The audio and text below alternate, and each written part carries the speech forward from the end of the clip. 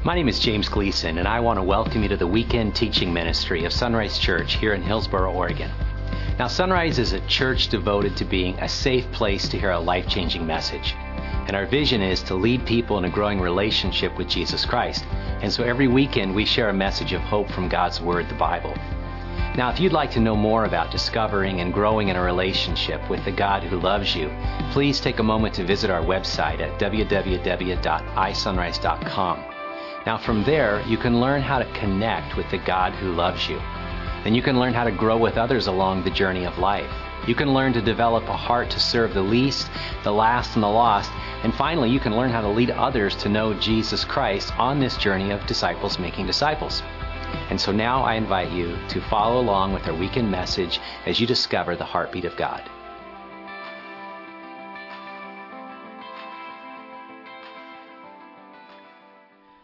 Welcome today. If you were here with us last week, you know that we talked about the side of mercy that helps people when they're hurting. And we looked at the story of the Good Samaritan. In the Good Samaritan story, Jesus is answering a question, which is, who's my neighbor? Who should I be caring about? And he answers it with a classic story, and we know it. We've studied it. We've seen it. As we said, hospitals have Samaritan on the name of them. Organizations have the name Samaritan. A person is even called a Good Samaritan when they help someone else. And so we're really familiar with the story. We went back and looked at the different responses that we might have to people in need. And the truth is, sometimes we're on a mission, we're busy, we're a little too busy, or we're a little uncaring, or we're a little focused on what we're doing or who we think we are. And so maybe like the priest in the story, the first person, we'll just go around and we just keep moving. On the road, we'll just not really make eye contact or acknowledge the need because we're on to something else. Or like the temple assistant, the Levite in the story, we could be maybe curious about it, but we're really not going to get involved. But the point of the story is that Jesus told the story so that we would see what the Good Samaritan did. And the Samaritan was the hated enemy of the Jews. And what I would like to do as we start this message today is I'd like to revisit this story, but have you do it in your mind. So close your eyes and imagine that you're on that road from Jerusalem to Jericho. You're traveling. It's a very steep, it's a treacherous area. The road is only a couple feet at most wide. There's a cliff on one side, a steep ravine maybe on the other, and it's pretty dangerous. And there's a lot of turns. There are a lot of dark places where robbers could hide. And usually you wouldn't go alone, but you're on this donkey, this beast of burden, and you are traveling there on a mission. You have your bag, your satchel with supplies, and you have something you're doing. And all of a sudden, as you're going along this road, you see someone lying on the ground. And your heart goes out. You have just filled with compassion for this person. And as you go up to that person, you get off your donkey, you kneel down, and you see that person is hurt and bleeding and wounded. And the only thing you can think of is, what if it were you? What if it were your mom? What if it were your relative? You have to do something. Doesn't matter the color of their skin, their racial background, their religious background. The fact is, you can't just pass this one by. So you go back to your donkey and you grab the supplies. You get your olive oil. Now imagine you're there and you're kneeling down near the body of that man that is nearly dead. And you're grabbing the olive oil and you begin to pour it on the wounds to soothe the wounds. It's part of a medicine. And as soon as you do that, of course, the person reacts because the pain is there. But I want you to open your eyes now and imagine if when you're doing that, in your great desire to serve someone with a heart of mercy, a heart of compassion, someone who needs your help, if in that moment that person looked up to you and said, "What are you doing? Hey, that hurts. What do you think you're doing? I mean, why are you here? Everybody else passed me by. What's going on? In fact, that olive oil, I'm concerned. Is that virgin olive oil? Because I only really use the best stuff. Don't go cheap on me now, right?" And then you're a little concerned and you're confused. And so you go and you grab your wine out of your bag, and the wine is to heal the pain, to soothe the pain at least. And so you go to give the man some wine, and he's like, "What is this Yamhill County stuff? Don't go cheap on me here too. I mean, I only do Napa. I do Pinot from Napa, California. What's going wrong with you?" And then you go to reach in to get your rags to bind the wounds up, and you think, maybe I should just bind the guy's mouth. I mean, really. The truth is, sometimes it's difficult to serve people. You would think, and I know you've had this experience, Sunrise is a serving church, I've had it a lot. When we go to help someone in need, sometimes they don't react the way we think they should act. In fact, sometimes they respond with negativity. Sometimes, as we know to be true, hurt people hurt people. And so today I want to talk about the patient side of mercy. I want to talk about the side that deals with people who have a need, but then maybe they are actually not the nicest, kindest people. It's great to be a good Samaritan. What happens if somebody like the person we're seeing in the story lashes back? What happens if this week you're at school or you're at work or in your neighborhood, you're at the gym, you're somewhere in the vicinity of your life, and as you're going around, you go to help someone and they give you an insult instead? I mean, that's not an easy thing to receive because your heart's motive is to be pure, is to help. And if you do this enough, you'll discover there's a lot of people that they really need your help, but they may not want your help, or they may not know how to receive your help. Now, years ago, I was in college at Corban University and down in Salem, and I was given an assignment in a pastoral ministry class. And it was a great class led by a phenomenal teacher. He was a retired pastor, Herb Anderson, and just a really kind gentleman, really enthusiastic, a lot of energy. And he sent us out on missions, a lot of assignments in class. And in this specific class, we had to go look and study small groups. And that was kind of new. It was in the mid-'80s. What do you do with groups, small groups? Church had Sunday and church had Wednesday. You come to a place where you attend and sit. Maybe you have prayer meeting. But the idea of small groups was new again. It's in the Bible. But it was new again for the church community. And so it was pretty novel. And so Buddy and I went up. We drove up to Portland, went up to New Hope Community Church. Pastor Dale Galloway, great man, building a great church, just a great thing going on. He had started it in a movie theater, or actually in a drive-in theater. And then they eventually grew and grew. And then they had just finished a 3,000-seat auditorium. It still stands today. And it was very innovative. It was a large megachurch before we even knew what that was. And so went up there and sat with Dale and heard about small group ministries, heard about serving people in homes. And that's a key thing that we do at Sunrise. If you're only coming on the weekends, we say you're only getting half a church. You're sitting in rows looking at me, which is pretty scary. But in the homes, you're sitting in circles and you're looking at each other. And it's a much deeper experience. And so he was talking about this and sharing about this. I'm taking notes. I have to write a report about small groups. And then he goes on to talk about a specific kind of small group that they had at the church. And this is really cool. He called them TLC groups, tender, loving care groups. And these were the genesis of so many of the recovery groups. Now, Dale wrote the book literally on small groups. That was a textbook. But TLC groups were beautiful because they were the beginning of the church opening up our hearts to people who maybe going through divorce, people who are going through grief, people who struggle with alcohol, struggle with drugs, struggle with financial difficulties. And in these TLC groups met on a specific night. Now, we still do that at Sunrise. We have them recovery groups. We've had Abundant Life. We've done Celebrate Recovery. But it's all the same thing. In the hurts and the habits and the hang-ups of life, we need to come together and bring healing to each other. And so we love that at Sunrise. But Dale was the pioneer of this in the Northwest. Great stuff. But as he's talking about it, he made this series of comments, and I'll never forget this.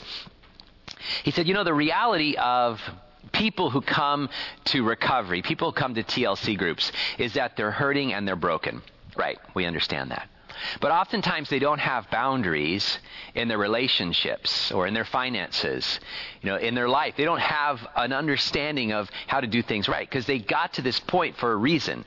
And many times the people that come to these groups that are broken and hurting, they actually end up breaking and hurting other people because they don't see what's going on. It's a blind spot in their life. And so he used this term, and it's the first time I had ever heard it, even in print, to be used. It's called EGR. He said, we have a lot of EGR people. And you know what an EGR is? Extra grace required. I mean, think about this. Some of us have extra grace required people in our lives, right? Now, if they're here, don't point to them or look at them right now. That'd be embarrassing. But we all have people in our lives that take an extra dose of grace. If the average person, you need this much margin and grace with, these people, you need so much more. And extra grace required people, if we're not careful, can not only wear us out, they can actually hurt some of the people we're trying to minister to as well. I mean, every small group I've ever been in has at least one EGR person, someone who is emotionally needy, someone who is hurting and struggling. Now, hear my heart. I'm not saying anything bad or negative about these folks. I'm not saying that they're irredeemable or that we shouldn't have them in our group. In fact, as Dale went on to explain, he said, the very nature of church. Now, think about this, friends. The very idea of church is that we open our doors every weekend and every week to anybody, to everybody that comes in need. And it is natural that people come in, and we say it at Sunrise here, that people come in times of tension, times of transition, and time of trouble, the 3 T's. People come in during those times. Now, again, I'm not saying it's like Karl Marx said that religion is the opiate of the masses, and if you have a weakness or a need or you need a crutch, you come to church. I'm not saying that. But the reality is when you're going fine in your relationships and your work and the money and all that stuff, your dreams are getting realized. Truth is, you're not really in a place to receive a heart of mercy because you're really focused on yourself. You're a self-made man, self-made woman. But when everything falls apart, all of a sudden you wake up and you look up to heaven and you realize something's wrong. It's like the story that Jesus told about the prodigal son. When the party's going on, when the money's flowing, when everything's working, you don't think about God. But when you're busted and you're broke and you're flat on your face, when you're down there in the mud with the pigs longing for even some of the food that they eat, that's when you look up to heaven and you have an awakening. So church is built for that. That's the whole point of us coming together, is to receive people that are hurting and broken. At Sunrise, we're not a church like a country club where we all get all dressed up and fancy and come and, schmooze and, make small talk and feel good about ourselves and drive our fancy cars and things like that home. We are more like a hospital for sinners. And that means there's blood on the ground sometimes. There's open wounds. There's struggles. Now, when we, as people that are filled with mercy, good Samaritans out there, when we encounter a person who needs extra grace, it can really throw us. For the very first time, it can completely help us just struggle, kind of bind us up internally, because that's not how it's supposed to be, right? We think in our simple world, we all think this when we get started, that everybody's going to say thank you, right? That everybody's going to appreciate you or pat you on the back. Everybody's going to give you a high five. Everybody's going to go, good job, right? That's not how it works in the world. Because when people are hurting and broken, sometimes they end up hurt and broken and hurting and broken other people. The Bible says to bear with one another. I mean, my friends, sometimes we're a bear, right? Sometimes people are a bear. And every one of us is an EGR person. Every one of us needs extra grace. And the truth is, if you're sitting here thinking you don't know anybody like that, then one of 2 things is true. You're not connected with any people, or more likely, you're the EGR person in everybody else's life, right? And they're waiting for you to hear this sermon. The truth is that we encounter this all the time. And so today I want to talk about just the reality of dealing with difficult people. How do we deal with difficult people? How do we understand to love beyond the rude behavior, to love beyond the awkward conversations? How do we learn to love people when they're very unlovable? Because that's how Jesus reached out to us. Now, normally I like to share through a book of the Bible. We went for a year and a half through Matthew. We went this spring and summer through Psalms. I love that. That's just kind of like my true north. I enjoy that. Or we look at a passage of Scripture, like last week, the parable of the Good Samaritan, or Pastor Kevin the week before, the parable of the unforgiving servant. And I really like that. But today I want to share with you kind of the accumulation of years of pastoral ministry. I want to share what I believe are biblical principles, biblical realities of working with and helping people that are hurting, people that are difficult. I want to share with you some truths. And so when you came in, the sermon notes I referenced earlier, I want you to grab them and take them and fill in the blanks here. We'll have all those for you. And there's a lot of them. There's 6 of them. Like I said, 6 points, that's a lot for me. Usually I'm pointless, when I talk. But the reality is this is good for us. This will be good for you, especially as you meet in your small group this week, as you begin to think about it in your own life. And one of them overall is going to be more difficult for you. One of them is maybe going to be a stopping point for you. But what I want to do as your pastor is I want to share. And I want to share not just some principles and biblical truths and verses. I want to share with you some of my own heart, some of my own struggles with this. Because as a person that is more of an introvert, I wear out on the weekends, and I need to be reminded again and again and again and again and again that these principles will work in my life if I allow God to do that. So today I want to start with this. I want to talk about the most important one, I think. The biggest one is to look behind people's behavior, to look around their behavior, look beyond their behavior. I think it was John Maxwell that said it when I heard it first. It is what I said, hurt people hurt people. The reality is when someone is coming against you, someone is maybe angry with you. Maybe you attempt to serve him. Maybe you can't serve him enough.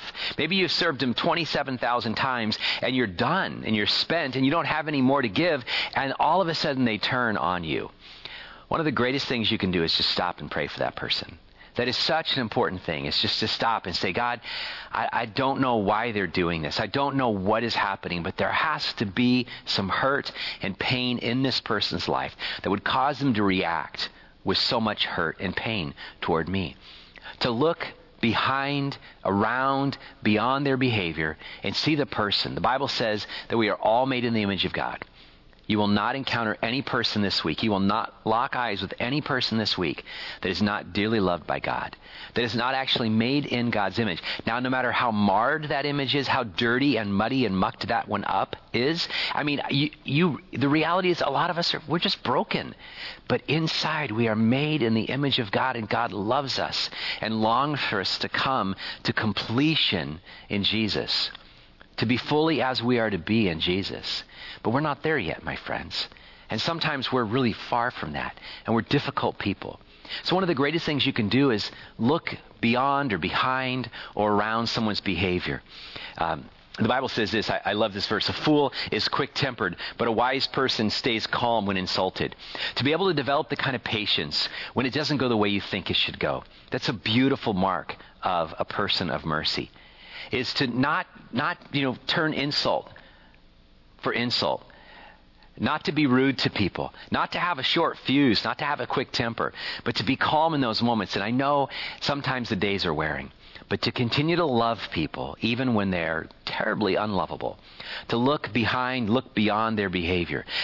Another point to go along with this is to refuse to be offended, because when people hurt us, when people say things, when people don't react the way we think, when they misjudge our motives and then they come back and attack us, one of the struggles for us is it's easy to be hurt. It's easy to be offended. But I believe this. I believe that your emotional, my emotional, your spiritual, my spiritual maturity is best seen by how we respond in difficult situations. When somebody mistreats us, that's who we really are. They say it's kind of pithy and silly, but you don't know what's in a tea bag till you drop it in hot water. And that is true. And so when those moments come up, you've got to have patience and pray for them and see beyond their behavior. But then you can't carry that weight and hurt and become bitter as a result of that. You can't, be offended by people when they're lashing out for help. If you're out there in the middle of the ocean and someone is drowning and you throw them a lifeline and they come and grab onto you, I know at times it feels like they can just pull you down too. I know the reality of that. But the truth is, they are dying, and they need your love and assistance. In relationship here, one of the verses that is very, very, very important to us is watch your tongue and keep your mouth shut. I think that's as much Bible as a lot of us need today. You write that on a 3x5 card, put that on your smart device, Just watch your tongue, keep your mouth shut, and you'll stay out of trouble. I love that. That's like for every teenager, right? That would be perfect. Every mom and dad want them to memorize. That's your new life verse today, right? That's it. Watch what you say. Watch your words. Sometimes you shouldn't have any words, because in that moment when they're hurting us back, we want to react or respond and bite them. That's not how we should be. We should watch what we do. We're to be patient, as Proverbs 16:32 says, better to be patient than powerful, better to have self-control than to conquer a city. Now, one of the things that we need to develop when we do ministry with people is we need to keep a soft heart. If you serve a lot, it's easy to wear out. And if you serve a lot to people that are kind of harsh, kind of difficult to love, it's easy to harden your heart. But we have to have a tender heart. We have to pray all the time, God, give me a soft heart. Give me some tough skin, God, because I'm going to need it. We need tough skin at times. Not calluses, but tough skin, thick skin. So we don't return insult for insult. so we don't go home and be hurt and offended.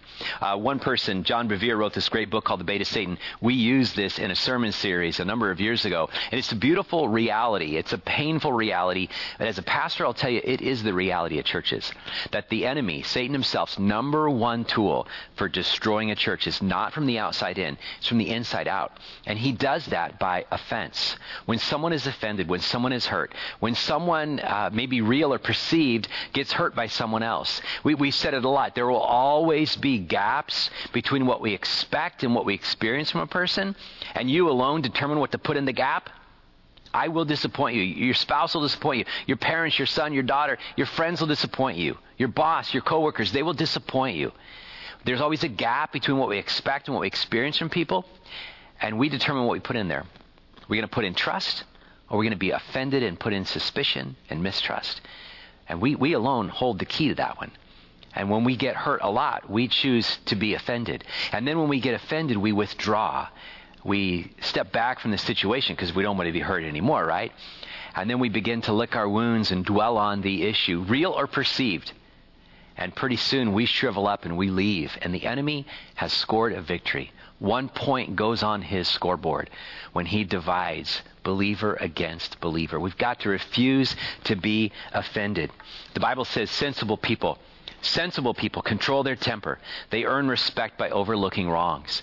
We have to realize love conquers. Love overlooks faults. Love overlooks when people hurt us. It's good to overlook the offenses of life. And then number 3, as we build on this idea, we can't be bitter. As they said, refuse to be embittered. Refuse to allow this little seed of hurt or offense, because we meant well, we tried, we reached out, we used our time, our money, our resources to serve a person, and they didn't respond the way we thought they should or they really should have. And then we get hurt, we get offended, and then we hold on to it and we get bitter. And this root of bitterness, the Bible says, begins to grow up within us. And it destroys our faith and it destroys our relationships. We've got to be gracious to people. I'll say it this way. I struggle 2 times during the week with PMS. I do. As a man, I struggle with PMS. It's called Saturday. It's called pre-message syndrome. That's my PMS. Saturday afternoons, my mind, my heart, everything is kind of thinking about Saturday night service and the weekend service. It's just true. Even this just yesterday, my wife was about 1:15 saying, "Hey, why don't we do this?" And I said, babe, I love you, but I'm really kind of tense. I'm thinking about the message. I've got to cut things out. It's too long. I'm concerned about this. I don't know if this is going to flow. And my mind starts to focus on that. And I can become a little cut off or a little irritable during that time because I'm emotionally thinking about and dwelling on something else. And then Sunday afternoons, I get PMS again. It's post-message syndrome. And I do. Last week and this week, I preached at the Hispanic congregation. And I love it. I love those folks. But it takes extra, right?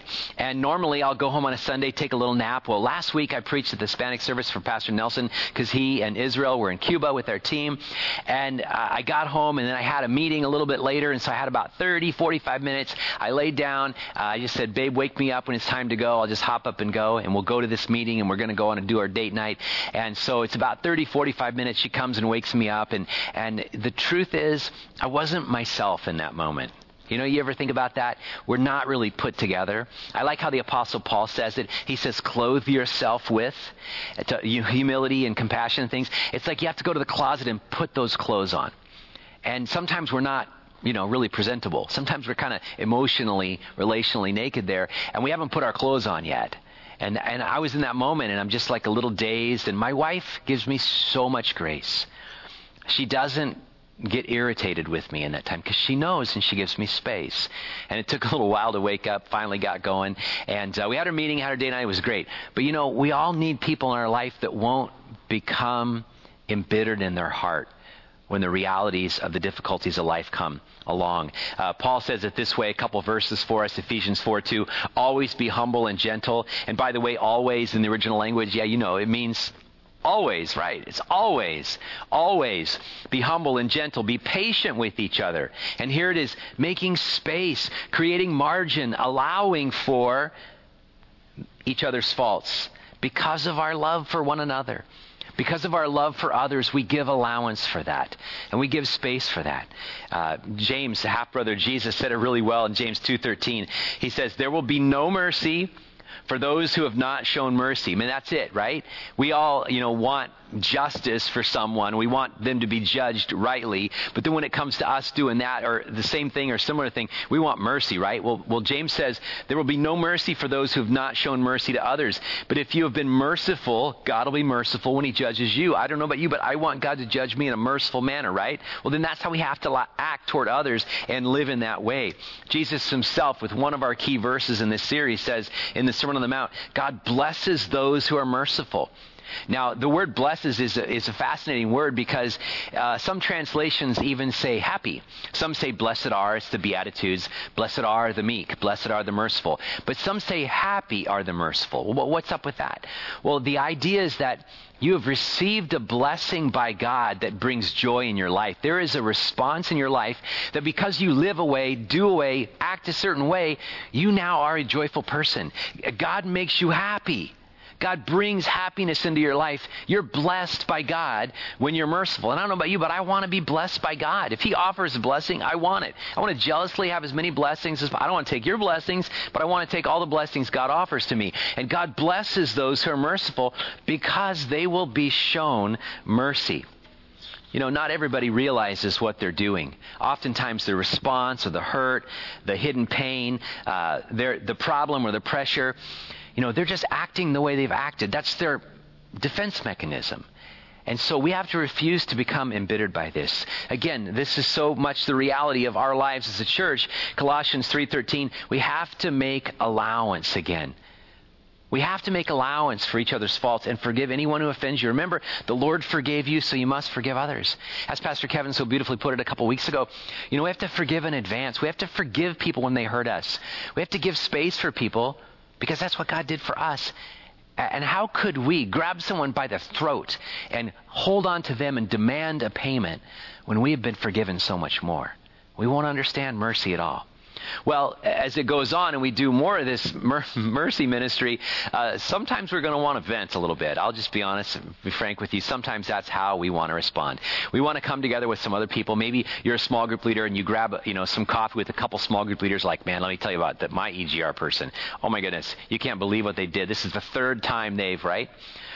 Or you think, man, I can't believe that person. This is the 6th week they haven't done this. And it's easy for us to triangulate and vent. Or, as the Bible says, gossip, right? What's gossip? Well, it's sharing information with a person who's not a part of the problem or the solution. That's gossip. And the Bible says we can't gossip. We have to refuse to gossip. In fact, a couple verses here. It says in Proverbs 17, love prospers when a fault is forgiven, but dwelling on it separates close friends. If we harbor this bitterness in our heart, it's going to grow and we're going to want to talk about it. We're going to want to vent. We're going to leak out to other people, and it's not a healthy thing. Proverbs 26:20 says it this way, fire goes out without wood, and quarrels disappear when gossip stops. The reality is that God hates gossip. I don't have the verse on the screen here, but I want you to think about these words. There's a Bible verse that Paul wrote, the Apostle Paul wrote in the New Testament, and he listed a bunch of sins, and I'm just going to read them to you. Wickedness, that's a pretty bad word, right? Greed, hate, that's a bad word. Envy, right? Murder, that's seriously bad, right? Murder, quarreling, deception, malicious behavior. And in that list, Paul puts the word gossip. Because that's how God feels about the times when you and I use our words to destroy other people. When we tear people apart. When we destroy people's lives or integrity. When we gossip. It's destructive to families. It's destructive to businesses. It's destructive to churches. God gets angry about these sins. He hates, he says, these sins. And gossip is one of them. Instead, we could do what Paul says in Philippians 4. Think about the positive. Think about the good things. Think about the things that really have gone well with this person. And now, dear brothers and sisters, one final thing. Fix your thoughts on what is true.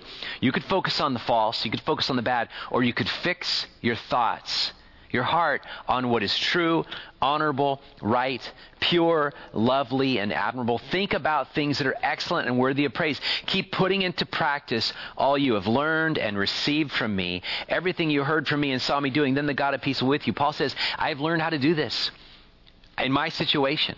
I've learned how to forgive people. I've learned how to not be embittered. I've learned how to not gossip. And again, I've learned how Paul would say, I don't play their game. I don't engage in that kind of behavior. I don't retaliate. I don't retort.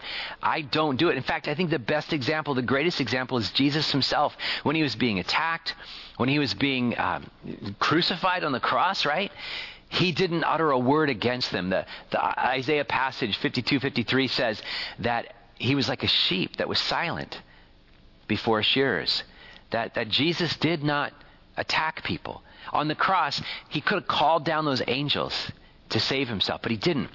What did he say? He said, Father, forgive them, for they don't know what they're doing. To which I read that and I go, I think they know what they're doing, Jesus, right? They're killing you. You're a threat to their empire. You're a threat to their business, to their influence. And they want you out of the way, and the best way is just to get rid of you and to kill you. I think they know what they're doing. And Jesus says, no, but they really don't. We have to look behind their behavior, beyond their behavior. We have to refuse to be hurt and offended and bitter, refuse to gossip, refuse to play that game. I love this phrase. This is a great little statement. If you wrestle in the mud with a pig, both of you will get dirty, but only one of you will enjoy it, right? I mean, in that moment we think, man, we got him. We've got this great response. How many of you are like me? You come up with a really great retort maybe like 5 minutes later, or a half hour later. Or you're like, man, the next time that person or the next time I'm going to write that down because I want to be sharp with my tongue, right?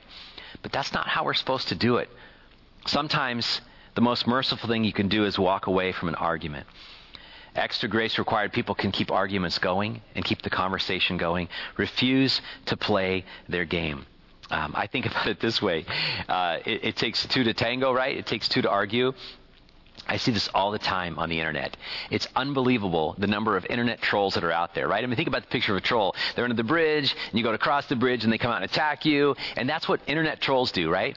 I read a lot of websites on any given day. I just have a list of websites, try to get a spectrum. I'll go Oregon Live. I'll go, CNN. I go to Fox News. I go to MSNBC. I go to NPR and BBC and all kinds of places I go. Daily Beast. I read all kinds of spectrum sites because I want to get a good mix. I don't want just one person telling me this is how it is, because there's a lot of mistruth out there. A lot of real news that people say is fake news and vice versa. But the fact is this, is that they've all cut off their comments, except Oregon Live. You can't post on their stories, because we realize that all it takes is like, what is it, 12, 13, 14 comments before someone's a Nazi, someone's a hater, someone, sent someone to the gas chamber, 20, 30, and all of a sudden you're Hitler yourself, right? Or the person you're talking about is Hitler. It's unbelievable what happens when you read those comment lists. There's always someone that starts to attack. I remember when the election was going on this last fall, year ago, and I put up a couple posts about the challenges of the two candidates and things like that, and the struggles I was facing of wanting one or not, or both or neither, or please somebody else, God help us, and it was civil for so long, and then a troll jumped off from under their perch on the bridge and came up on and attacked, and I had to delete it. We were having a civil conversation, and some jerk from nowhere all of a sudden jumped in on the conversation. I mean, that happens on Facebook a lot, right? And we get ourselves hurt. We get ourselves in a situation where we want to type back and get angry. It's like, refuse to play their game. Refuse to join in on that. The Oregon Live is the only one that still keeps their forums open, their comments open. And I'll read stories and I'll go on there. I'll just want to check the comments. And I'm telling you, 99 times out of 100, even a nice story immediately gets, well, yeah, because of this, and you're person this, and you're this, and all of a sudden, man, I start to get emotional. I start to get frustrated. I can sense the anger rising in me because that person isn't listening. They're just spouting and spewing their opinion. But we've got to refuse to play that game. We've got to refuse to do that. How many people does it take to argue? Well, it takes two. We've got to refuse to play their game. This is a good verse. A quarrelsome person starts fights as easily as hot embers light charcoal or fire lights wood. And if you find yourself in that situation on Facebook or on Instagram or on Twitter or whatever, just shut it off. Just stop. because you're going to have a tendency to either hurt someone or to get hurt. And number 6, finally, always take the high ground. Always take the high ground. Be willing to be the mature person in the relationship. Always do the right thing, whether other people around you do the right thing or not. If someone insults you, treat them with kindness. If someone speaks bad about you, pray about them. Pray for them. You cannot control how other people deal with you. You can't control what they think about you. You can't control what they say about you. You can't even control how people act around you, but you can control yourself. You really can. You can control your emotions. You can control your words. You can control your heart. Remember years and years ago, I was in high school talking to someone, and this person said about somebody else, "Oh, they make me so angry. They make me so mad." And I stopped and thought about it for a minute, and I wasn't trying to be a punk, but I said, I don't think that person can really make you mad. I think you're the only person that can make you mad. And then that person got mad at me. I guess I made him mad, right? But the reality is you are the one that decides how you're going to respond to things. You don't have to take that answer and turn it around and be hurt or offended or attack back. You can rise above that, and you can take the high ground. Mercy. James says this in the NIV 2:13. Mercy triumphs over judgment. Mercy wins, my friends. And that is the thing that we don't have as much of in the world that we desperately need, is mercy. 1 Peter says this. It says, don't repay evil for evil. Don't retaliate with insults when people insult you. Instead, pay them back with a blessing. That is what God has called you to do, and He will grant you His blessing. Friends, if you open the Bible and if you read the pages of the Bible and if you do what the Bible says you'll be blessed. And I want that. I want that for my life. I want that for you. I want that for our church, because that's how Jesus lived His life. The Bible says when Jesus was unjustly criticized and condemned, He didn't attack back. He took the high ground. Colossians, the Apostle Paul says this, and this is to the church. This is for you and me. He says, since God chose you to be the holy people He loves, here it is, you must clothe yourselves. You must put on this kind of behavior. Tender-hearted mercy, kindness, humility, gentleness, and patience. Make allowance. This is a repeated theme, right? For each other's faults, forgive anyone who offends you. Remember, the Lord forgave you, so you must forgive others. Above all, here it is again, clothe yourselves with love, which binds us all together in perfect harmony. So in those moments, you and I have to go to the closet of kindness, the closet of peace, the closet of patience, the closet of forgiveness. We need to grab a garment and put it on ourselves, because that's how Jesus responded to us. He loved us. He forgave us. He was kind to us. The Bible says in Romans 5:8, it's not on the screen, but even while we were still sinners, Christ died for us. We're to have that kind of compassion for people that are hurting and broken. Paul says in Romans chapter 12, verse 14, bless those who persecute you. Don't curse them. Pray that God will bless them. That is how Jesus lived His life. If you don't have anybody that persecutes you, you put the word irritates you. Bless those that irritate you. Don't irritate back. Then he says in verses 17 and 18 of that chapter, he says, never pay back evil with more evil. Do things in such a way that everyone can see you're honorable. Do all that you can to live in peace with everyone. As far as it depends upon you, live at peace. You don't have to engage all the time. You don't have to allow yourself to be hurt. You can take the high ground, the high road now. And then verse 21 of this really sums it all up. Don't let evil conquer you, but conquer evil by doing good. Now, everything I've just said, it comes from a pastor's heart. It comes from years of counseling and encouraging and reading the Bible. But I want to take just a moment. And I want to give a caveat. I want to give what I would say would be an exception, all right? And so I need to explain myself. If you're in a relationship and someone is hurting you, you need to cry out for help. Now, I want to say this as a man, as a leader, as a pastor, as a shepherd. Ladies, maybe men, predominantly ladies, if the people that are around you, if the person that's around you, if your spouse is hurting you, you need to cry out for help. If they're physically abusing you, you need to get out, my friends. And we will help you get out. because you do not deserve that. That is not something that's healthy. That's not just overlook an offense. That person may not change their behavior, and you could be in serious danger. And as a church, we take this very seriously. We understand about justice. We understand about mercy, but we understand about justice. And as leaders, as elders, we've come alongside people, women who've had needs, and as long as they say the words, we help them get out. We want to rescue children that are being hurt and abused. They have to call out for that. They have to ask us for help. We can't do it for them, but we will be right there beside them. My wife and I have actually been a part of going in and, late at night emergency rescuing someone and getting them out when they were threatened and abused. Because you're worth more than that, my friends. A second part of that, another part of the caveat is this, and I share it from my own personal experience, is that there are sometimes you do all of these things, but you have to readjust the relationship. Here's what I mean by that.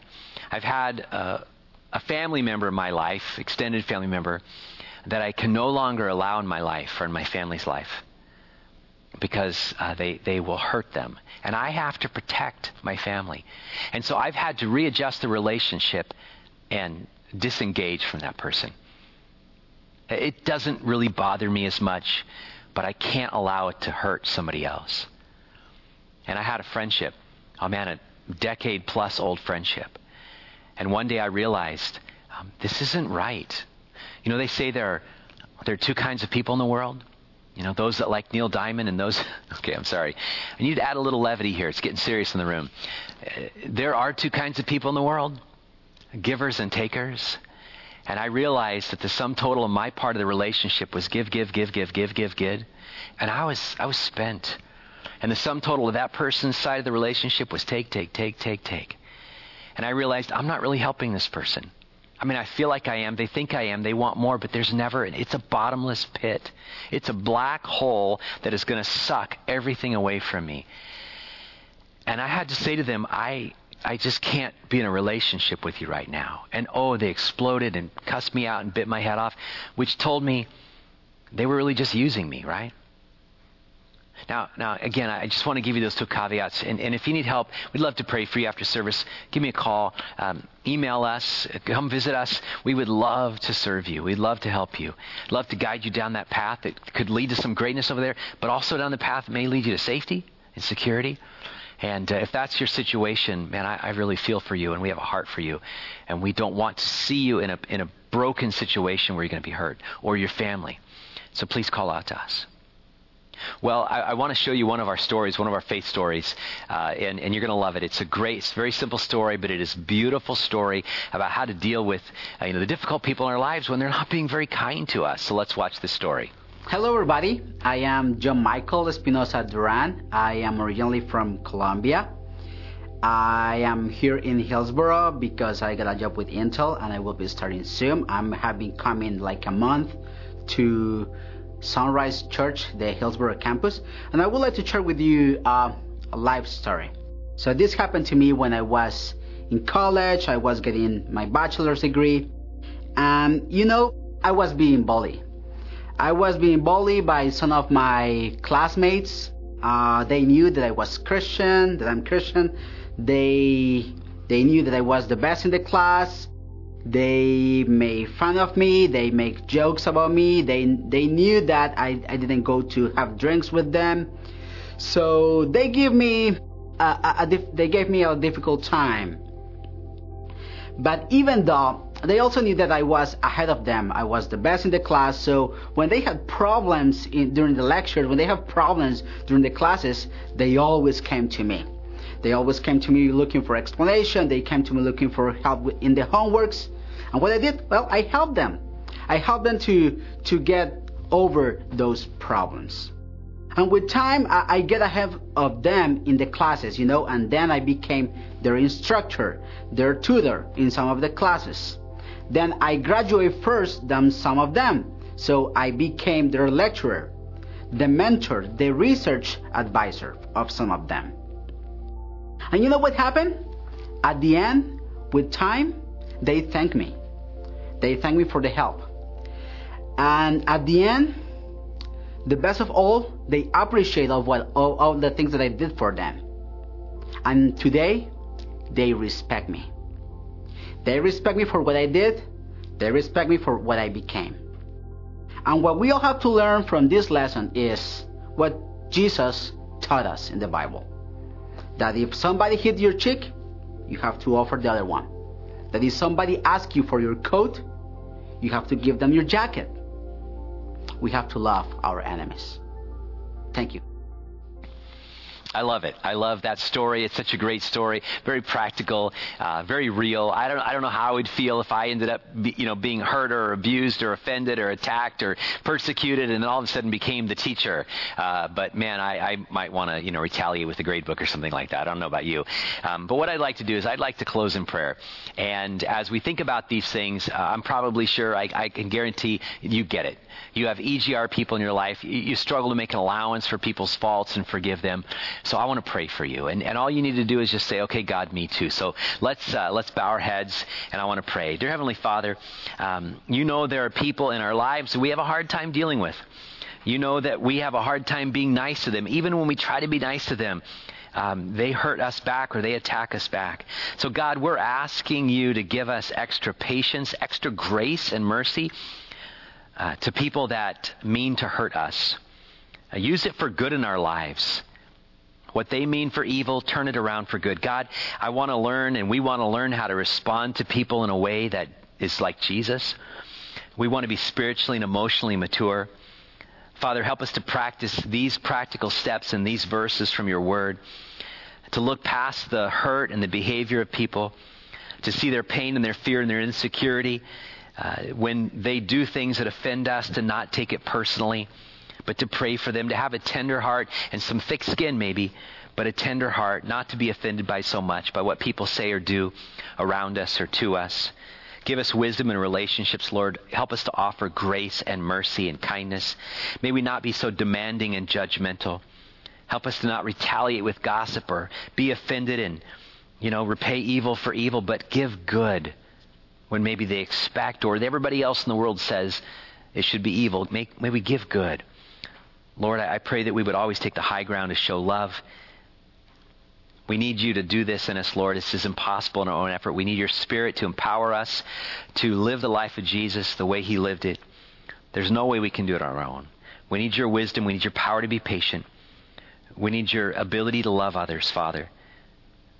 We need your desire in us to love them in spite of how they respond. Father, I pray that you would help us in our heart today. Some of us need that because we're hurt. Some of us help us, really in our mouth today because our words are abusive. Father, we pray that you would live in us and through us to our community so that the world would see a people that are different, that are like Jesus. The world would see hope, and then that hurting and broken people could come and see life. We pray that in your name. Amen. Amen.